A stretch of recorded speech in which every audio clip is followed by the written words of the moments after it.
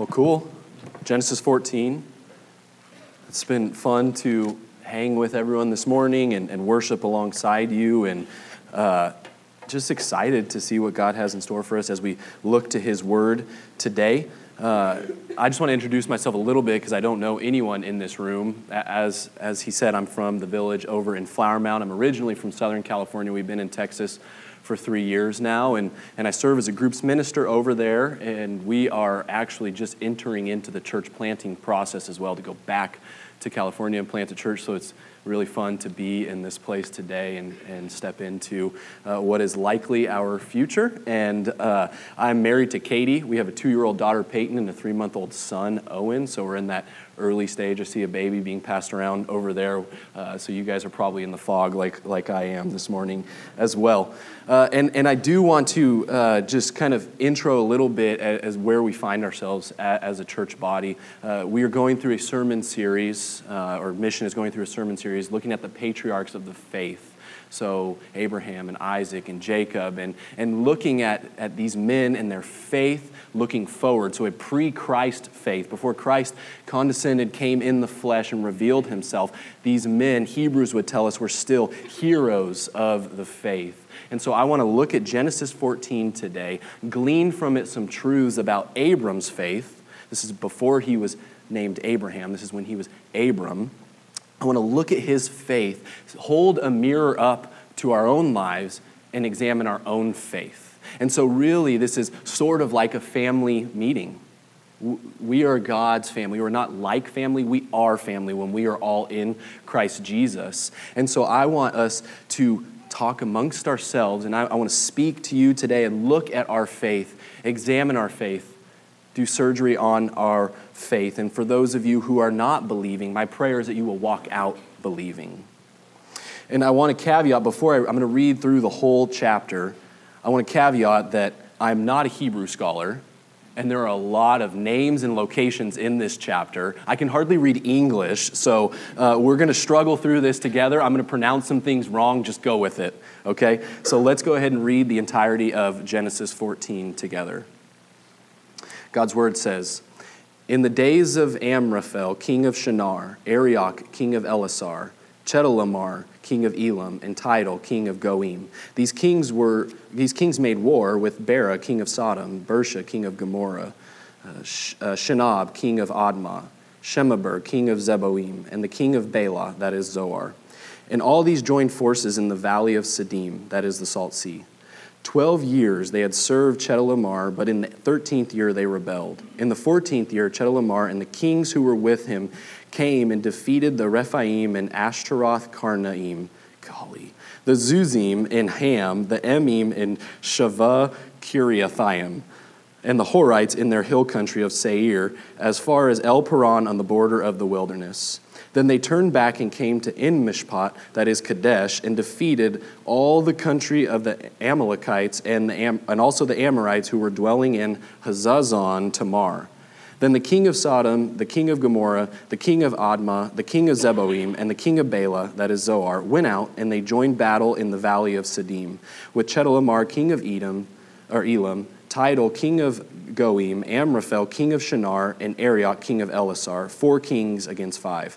Now the valley of Siddim was full of bitumen pits, and as the kings of Sodom and Gomorrah fled, some fell into them, and the rest fled to the hill country. So the enemy took all the possessions of Sodom and Gomorrah and all their provisions and went their way. They also took Lot, the son of Abram's brother, who was dwelling in Sodom, and his possessions, and went their way. Then one who had escaped came and told Abram the Hebrew, who was living by the oaks of Mamre, the Amorite, brother of Eshcol and Aner. These were allies of Abram. When Abram heard that his kinsmen had been taken captive, he led forth his trained men born in his house, 318 of them, and went in pursuit as far as Dan. And he divided his forces against them by night, he and his servants, and defeated them and pursued them to Hobah, north of Damascus. Then he brought back all the possessions, and also brought back his kinsman Lot with his possessions and the women and the people. After his return from the defeat of Chedorlaomer and the kings who were with him, the king of Sodom went out to meet him at the valley of Shavah, that is King's Valley.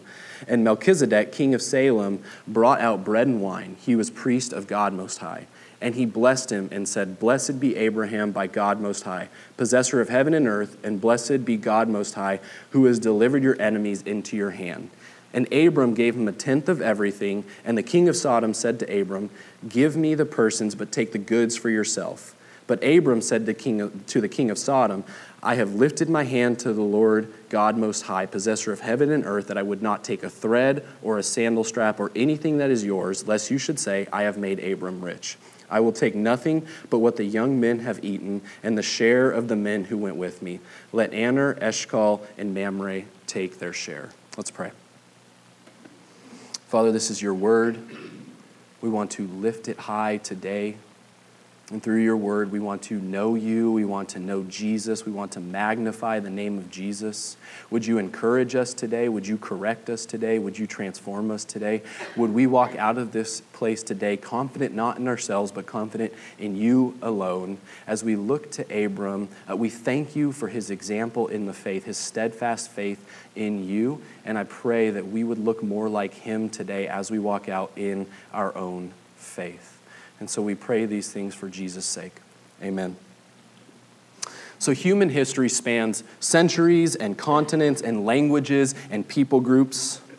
Some periods in human history have experienced great wealth, while other periods have experienced great famine. Others have experienced great feast, while others were starving in other continents. Some languages have dominated our records, while other languages continue to die off and become extinct. The differences in humans and nations and people groups is vast and innumerable. We can't count the ways in which we are different. But there are some strains that unite all of humanity. And one strain we see on display in Genesis 14, and that is war. We have countries battling in war right now. The Olympic season we find ourselves in right now has an underlying theme of the strife between North and South Korea. We, as the United States, became a country after the Revolutionary War. We stayed a country after the Civil War. Our ancient records are dominated with headlines of war, kinsman war, tribal war, clansman war, continental war, civil war, all kinds of war. War, even though it is divisive, unites human history. And so here in Genesis 14, we have the first account of war in our ancient records. Of any ancient record discovered or found or preserved, this is the first war. And archaeological finds would confirm down to the detail what we see in here, cities and locations and types of war through the relics and the weaponry and the decimated cities that we find here.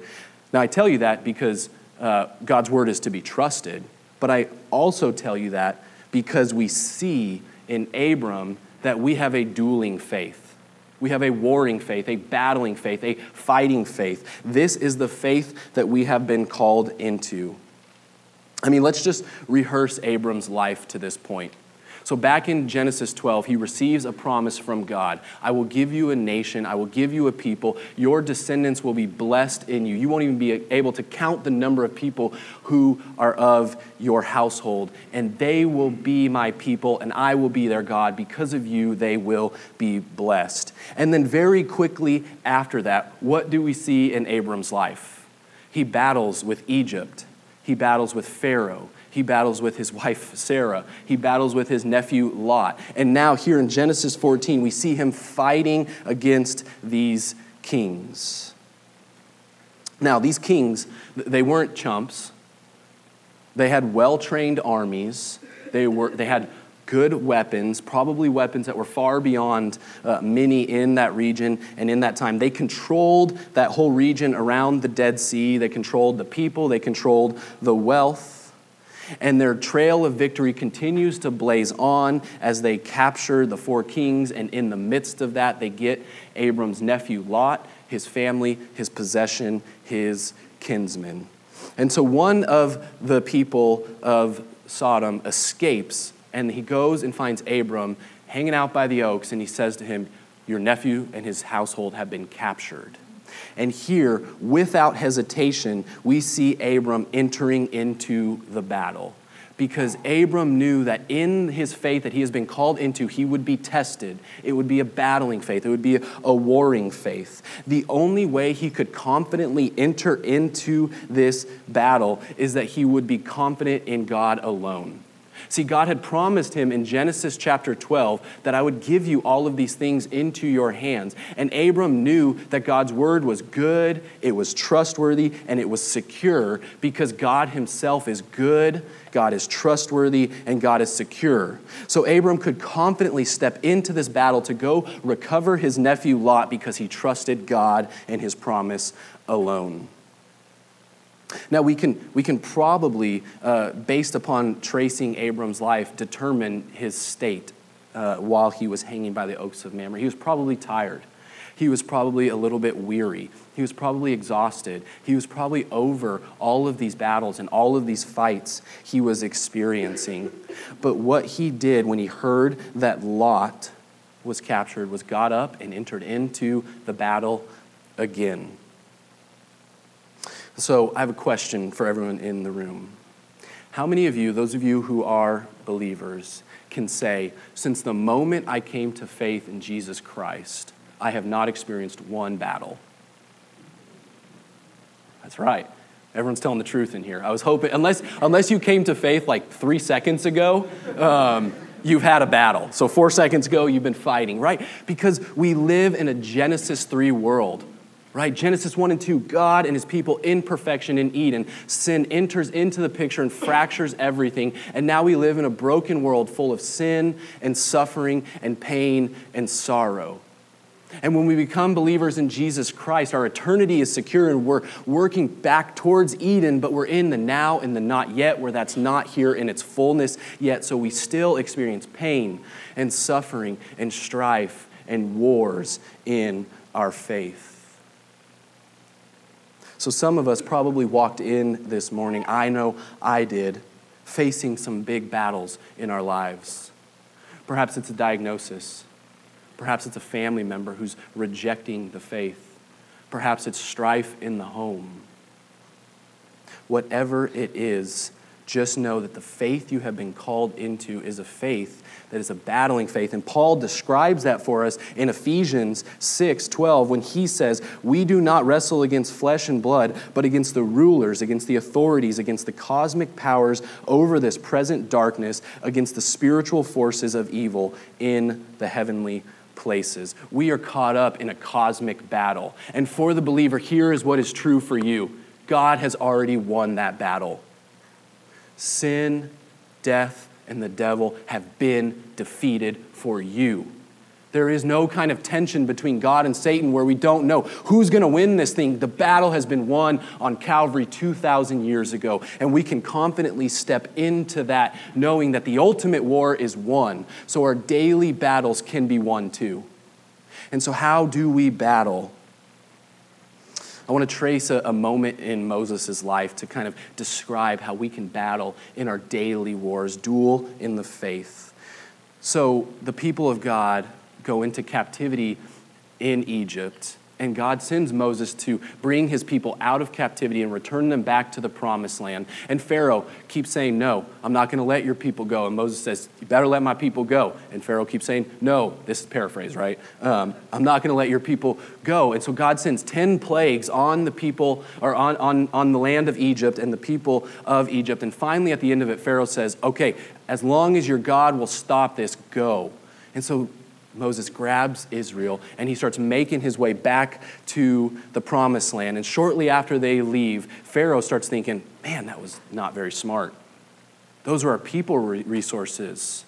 They were the ones who were accomplishing all these great feats for us by their man hours and their man power. So Egypt begins chasing them back down. And so the people of Israel are walking towards the promised land, and the chariots and the horses of Egypt begins to hunker down on them. And then they come on the edge of the Red Sea, and they see Egypt coming, and they see the promised land in the distance, but they see this great sea in between them, knowing that I won't be able to get across this, and we're going to return back to captivity. And Moses says this in Exodus 14 to the people of Israel, fear not, stand firm, see the salvation of the Lord, which he will work for you today. For the Egyptians whom you see today, you shall never see again.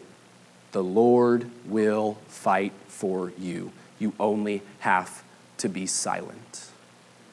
This is how God has designed us to fight in the faith, by not relying on self and pressing in to God.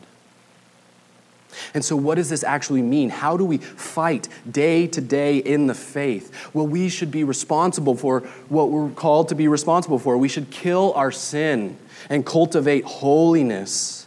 It means we trust in Christ alone, find our joy in Christ alone, not the circumstances we are facing. It means that we fight from our knees, praying and pleading with God to come through for us. It means we stick our noses in the Bible to know what God has promised us so that we can stand on those promises. This isn't some kind of chest-pounding, flag-waving, machismo type of fighting, but rather fighting through faith, fighting through letting someone else fight for you. The ultimate defeat of sin, the devil, and the death came not through conquering warfare, but through death itself on the cross. It's power in weakness, life through death. And so we duel by letting Christ fight on our behalf. We have a dueling faith like Abram. Next, as we can see in Genesis 14, we have a dangerous faith. We have a dangerous faith that we've been called into. So do a mental exercise with me. What's the most dangerous thing you've ever done in your life? I sat in my office a couple weeks ago for about 20 minutes just kind of doing this to myself, and I had to filter through all the youthful, kind of immature and ignorant things I did. Just one story I like to tell because it was just so dumb. I was in Cambodia when I was 17 in the capital city, Phnom Penh. I was wearing American flag board shorts and a T-shirt that had a piece of toilet paper on it that said, "That's how I roll." And I was running through the streets of Phnom Penh chanting, "USA, USA." I mean, come on. What was I, that wasn't dangerous, that was stupid. And so here's what I came up with, and you'll find out something about me because we don't know each other. You'll find out I'm not all that risky or dangerous as a person. When I was in 8th grade, I went off the coast of Catalina, out off the west coast, and did a night dive where we looked for sharks. We tried to go out and find some sharks to swim with the sharks. I was probably, trying to impress some ladies who weren't all that impressed with me, and they had no reason to be. But I still stepped into it. And here's why I stepped into it. Because that afternoon, as they were doing the sign-ups for the night dive, the instructor got up there and he said, "We've been in operation for 20 years and we've never had an attack. We've actually never even encountered an aggressive shark in our 20 years in operation. The sharks are so used to humans being around them that they're really not bothered. As long as you don't provoke them, it'll all be okay. And we have some bait really far off the coast that will draw out the bigger, more aggressive sharks, so they won't really be around us. We won't see them. And if one of the sharks begin to show some weird behavioral patterns, we have some systems in place to make sure you're safe and you'll get out of the water." So really what I was stepping into wasn't all that dangerous. But what Christ has told us in his word is that what we are stepping into as believers is a dangerous faith. We see this on display in Abram's life, and we see this on display all throughout the New Testament. Here's some things that Jesus has promised you as a disciple. He has said, if we follow him, we will share in his sufferings. He has said that if we follow him, we will be persecuted like he was persecuted. He has said that if we follow him, we must die to self. And he has said, before you follow me, count the cost of following me. We just need to ask our brothers and sisters across the world in Yemen or North Korea or China or Venezuela the dangerous cost of claiming Christ Jesus. And it sounds really, really dangerous, everything that Jesus describes to us, if Jesus has not also promised this to us. He has promised to us your eternity is secure because he is secure. Anything that you face now is but light and momentary affliction compared to the eternal weight of glory. You cannot be harmed apart from his sovereign good and kind hand, his permissive will. And to live is Christ, and to die is gain. So our dangerous faith really is not all that dangerous, what we have been called into. But what are some implications of living like Abram lived? First, our primary desire is to glorify God in all things before we are concerned with our own comfort. Next, safety and security are good gifts from the Lord, but they should not be worshiped. As long as the Lord has given you a life of safety and security, you should sit in that and enjoy that and receive that. But as that begins to press away and be peeled away, don't resist that. Third, everything in our lives, our jobs, our homes, our networks, our friends, our neighbors, are to be stewarded for the sake of the extension of God's kingdom, not our own. So we know that as we seek to proclaim Christ, we will be persecuted. But we step into that for the sake of God's kingdom, the sake of God's name, knowing that our eternity is secure in Christ Jesus.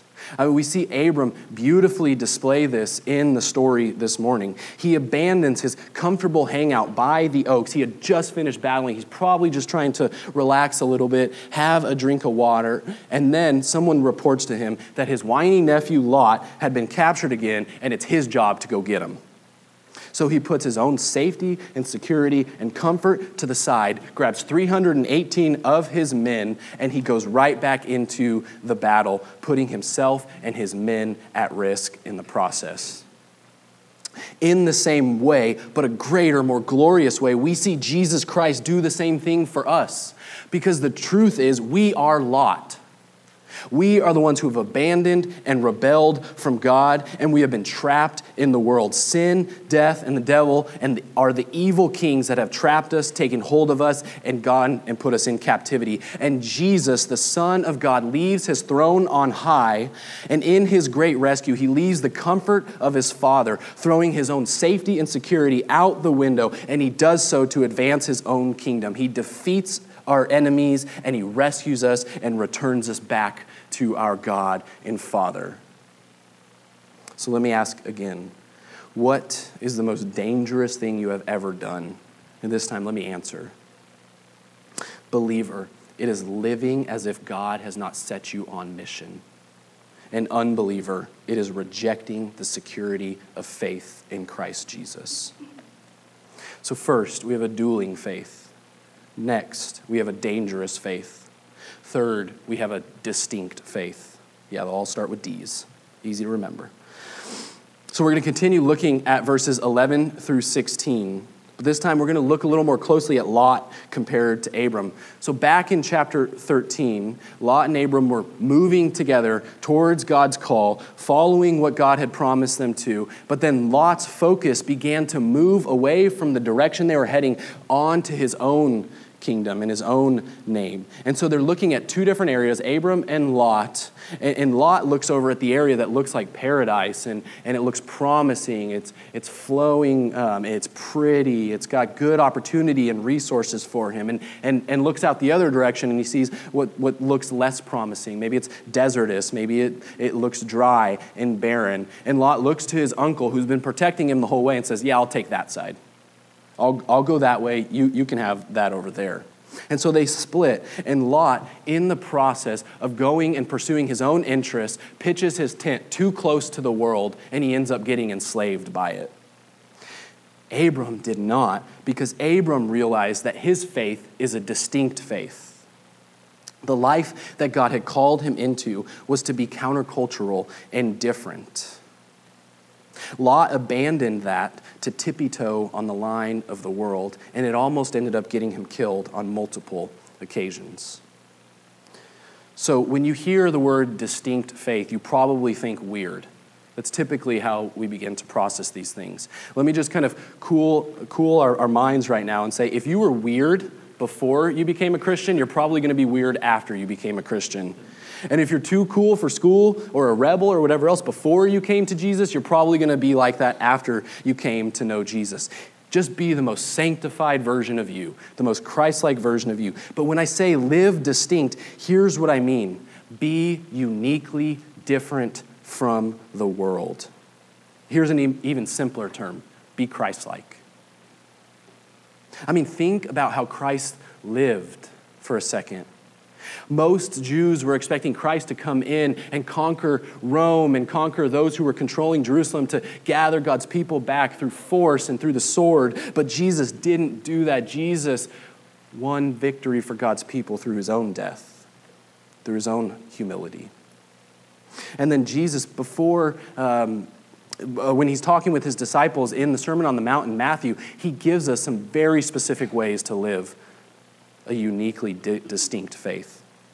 In the Beatitudes at the beginning of Matthew 5, Jesus says this to the disciples: "Blessed are the poor in spirit, for theirs is the kingdom of heaven. Blessed are those who mourn, for they shall be comforted. Blessed are the meek, for they shall inherit the earth. Blessed are those who hunger and thirst for righteousness, for they shall be satisfied. Blessed are the merciful, for they shall receive mercy. Blessed are the pure in heart, for they shall see God. Blessed are the peacemakers, for they shall be called sons of God. Blessed are those who are persecuted for righteousness' sake, for theirs is the kingdom of heaven. Blessed are you when others revile you and persecute you and utter all kinds of evil against you falsely on my account. Rejoice and be glad, for your reward is great in heaven. For so they persecuted the prophets who were before you." I mean, just think about how different that is by today's standards. Like, Jesus isn't saying be aggressive and be competitive and put others down for the sake of your own gain, but rather he's saying be poor in spirit, be meek and gentle and mild. Be merciful to others. Don't seek revenge. Be pure in heart. Go and make peace. Be a peacemaker. This is so different from the standards that we find ourselves in today. And then in John 13, the farewell discourse, Jesus is staring the cross in the face, and he's sitting around the table with his disciples. Judas had just been dismissed, and he says to him, the first things out of his mouth, the things he says to his disciples are, "People will know you are my disciples by how you love one another, by how you serve one another." Our faith is to be so distinct that we are almost unrecognizable by those who don't know Jesus Christ. And here's the thing about that. It is beautiful. It's attractive. It's alluring. So let me give you 3 really, really simple ways to have a distinct faith in today's society. In an age of disconnection, when technology is killing relationships, be present. Look someone in the eye. Get to know them. This is distinct. In an age of distrust, where authority has continued to betray us, have integrity. Let your yes be yes. Honor others. Care for others. Create trust. And then in an age of volatility, when anger and outrage are the only proper response to anything, be gentle. Be kind. Be loving. Choose not anger, but choose gentility. Seriously, these 3 simple steps will show the distinctness of your Christian faith, just like Abram. And the more you look and live like Christ, the more fulfilled and joyful you will be. The promise in the Beatitudes: happy, blessed, joyful. You will inherit the kingdom if you live like Christ. The world always overpromises and underdelivers. Just do a study of Lot's life to figure that out. The kingdom of God always delivers on what it promises. And God has promised us life in the full, now and forevermore. So we know that our faith is dueling, it's dangerous, it's distinct. We've seen that from Abram, but we're going to also figure out that our faith is ultimately dependent. Let's look back over verses 17 through 24. After his return from the defeat of Chedorlaomer and the kings who were with him, the king of Sodom went out to meet him at the valley of Shavah, that is the king's valley. And Melchizedek, king of Salem, brought out bread and wine. He was priest of God Most High. And he blessed him and said, "Blessed be Abram by God Most High, possessor of heaven and earth. And blessed be God Most High, who has delivered your enemies into your hand. And Abram gave him a tenth of everything. And the king of Sodom said to Abram, give me the persons, but take the goods for yourself. But Abram said to the king of Sodom, I have lifted my hand to Lord God Most High, possessor of heaven and earth, that I would not take a thread or a sandal strap or anything that is yours, lest you should say, I have made Abram rich. I will take nothing but what the young men have eaten and the share of the men who went with me. Let Aner, Eshcol, and Mamre take their share. So, in verses 17 through 24, we see this beautiful picture of compare and contrast. There's two different kings presenting two different offers to Abram, and Abram's response to both of them is one of dependence on God Most High.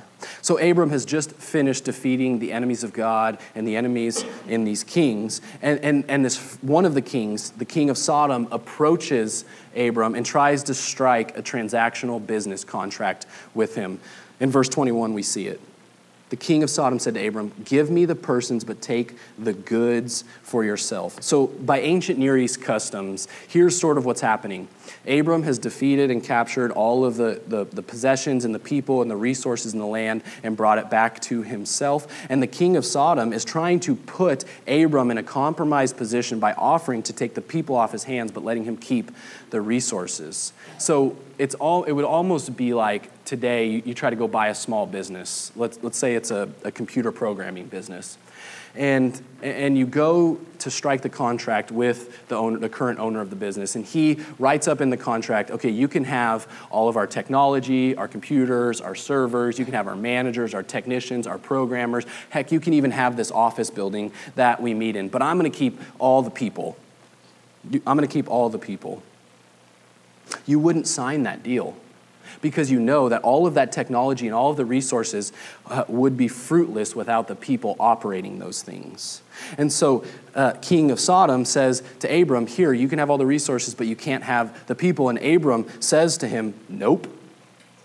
Really, he basically just says to him, I will not be in debt to man because God Most High has promised to give me all of my needs and I am dependent solely upon him. This is Abram's dependent faith. So we must ask ourselves, where have I begun to put myself into the hands of the king of Sodom instead of standing on the promises of God? It's really easy for us to drift into independence mode. It's so easy to get these offers and to accept them because we are tired and weary from being dependent on God. We want easier results and quicker results and simpler results than God oftentimes offers us. But God moves slowly. Because in the process of fulfilling his promise to you, he also wants to make you more holy. He wants to make you more happy in him. He wants you to realize it's not his gifts that matter, but it's the giver of the gifts that matter. And so we wait. And we must know that his delay is not his denial. But so often in his delay, we begin to look to these other offers of the world, and we step into those, moving away from dependence on him to dependence on self. But then we see this other king present as well, Melchizedek. Melchizedek offers to Abram something else as well. And we see Abram respond in dependence. Again, let's look back through verses 18 through 20. Melchizedek, king of Salem, brought out bread and wine. He was priest of God Most High. And he blessed Abram and said, blessed be Abram by God Most High, possessor of heaven and earth, and blessed be God Most High, who has delivered your enemies into your hand. And Abram gave him a tenth of everything. So Melchizedek is one of the more mysterious but really important figures in biblical history. He shows up here in Psalm 110 and Hebrews chapters 5 through 7. That's it. But we can glean some facts from him here. We know that his name, Melchizedek, literally means king of righteousness. He is the king of Salem, it says.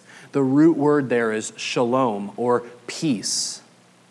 He is both a priest and a king in the line of God. He brings with him bread and wine as an offering to give to Abram. He also comes to Abram bestowing blessing upon him from God. And then Abram responds to Melchizedek with a tithe. So Melchizedek in this account, as Hebrews 7 would tell us, is a foreshadowing of Jesus Christ. He's a type of Christ. And here is what we see in Jesus, the truer and better Melchizedek, that Jesus is the only true king of righteousness, the perfect one. That Jesus' kingdom is ruled by shalom. It is ruled by peace. That Jesus is our perfect priest and king. His role is to represent us to God and represent God to us. That Jesus gave his body and blood as our provisional bread and wine. That in Jesus, we have the ultimate blessing from God Most High, and that is God himself. And that our worshipful and rightful response to Jesus is to give our lives as a tithe and offering to him. So this interaction between Abram and Melchizedek show us how we should interact with Jesus in dependent faith, rejecting the offers from the kings of Sodom of this world and receiving the offer that Jesus gives us. Here is that offer. We must realize our own unworthiness, but the righteousness that he will give us. We must realize the chaos that sin brings into our lives, but the peace that he freely gives. We must realize that the provision of bread and wine is his broken body and shed blood in our place for what we deserved. We must know that his mediating work on the cross, through that work, we can enter into the presence of God again. And that in him we received the promised blessing from God Most High. And most importantly, our response is a dependence response, sacrifice, submission, offering our hearts and lives. And here's the truth about our faith and what was true about Abram's faith.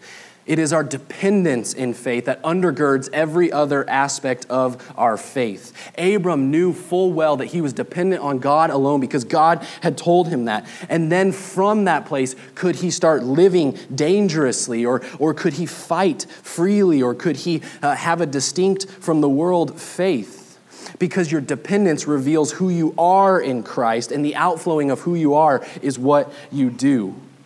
And believer, here is some things that God has said about you if you are in Christ Jesus, about who you are. You are God's chosen one. Because you are united to Christ, you receive everything from the Father that Christ receives, the inheritance of Christ Jesus. Because of Jesus, when God looks on you, he sees not your past, your sin, your suffering, your failure, but when he looks on you, he says to you, you are my beloved. In you, I am well pleased. You can know because you are united to Christ that you will love and worship and be before God forever, and nothing can change that. Your perfect priest and king, Jesus Christ, is representing you before God, interceding before God for you at all times. And he prays perfect prayers every time in your place. And you are called a saint, believer. And all of this depends on the finished work of Jesus Christ on your behalf. And from that place flows your ability to fight in the faith. Because if you know all of these things are true about you, then you can confidently step into your battles knowing that what I'm facing now, Christ has already won the ultimate victory. You can know that if I live different from the world and others around me persecute me, it doesn't really matter because God Most High has already called me his child. You can know that anything that I face that is dangerous, even though I will have fear, we know that his perfect love will cast out our fears. And so we get to live a life abandoned to worshiping God, following God in all things, just as we see in Abram. If you flip that order, if you begin to think how you act or how you live for God will enter you into salvation, then you begin to get into a works-based salvation, and that is a false gospel. Your working faith flows from your dependent faith. So believers, my hope for you today is that this word will be a mirror into your heart for you to begin to know, where am I rejecting dependence? Where am I rejecting relying on God? Where am I trusting in self or my spouse or others? and then to begin to do the work of returning back to utter dependence on God. And for the unbelievers in the room this morning, everything that I said about God's people is not true of you. What is true of you is that in your sin, you have rejected God and his good design for the world. You have abandoned him in the way Lot abandoned Abram. And in your rejection of him, you receive the rightful wrath of God and ultimately eternal damnation. But God enters the picture and freely offers through his Son, Jesus Christ, faith. Your only job is to say, I repent. I'm turning from my sin. I'm repenting from my rejection, and I am returning to you, God, because I need you. And so my hope for the unbelievers in this room is that you will receive that faith today. It is a free gift of grace. You don't have to clean yourself up. You don't have to work unto it. You don't have to make yourself right before others. You just need to press into God and say, I need you, God. And he is faithful and just to forgive you of all of your unrighteousness as you confess it before him. So we saw this morning Abram's distinct faith, Abram's dangerous faith, Abram's dueling faith, but ultimately Abram's dependent faith. Let us walk out of this place today with a little bit of a limp, knowing we are dependent on God.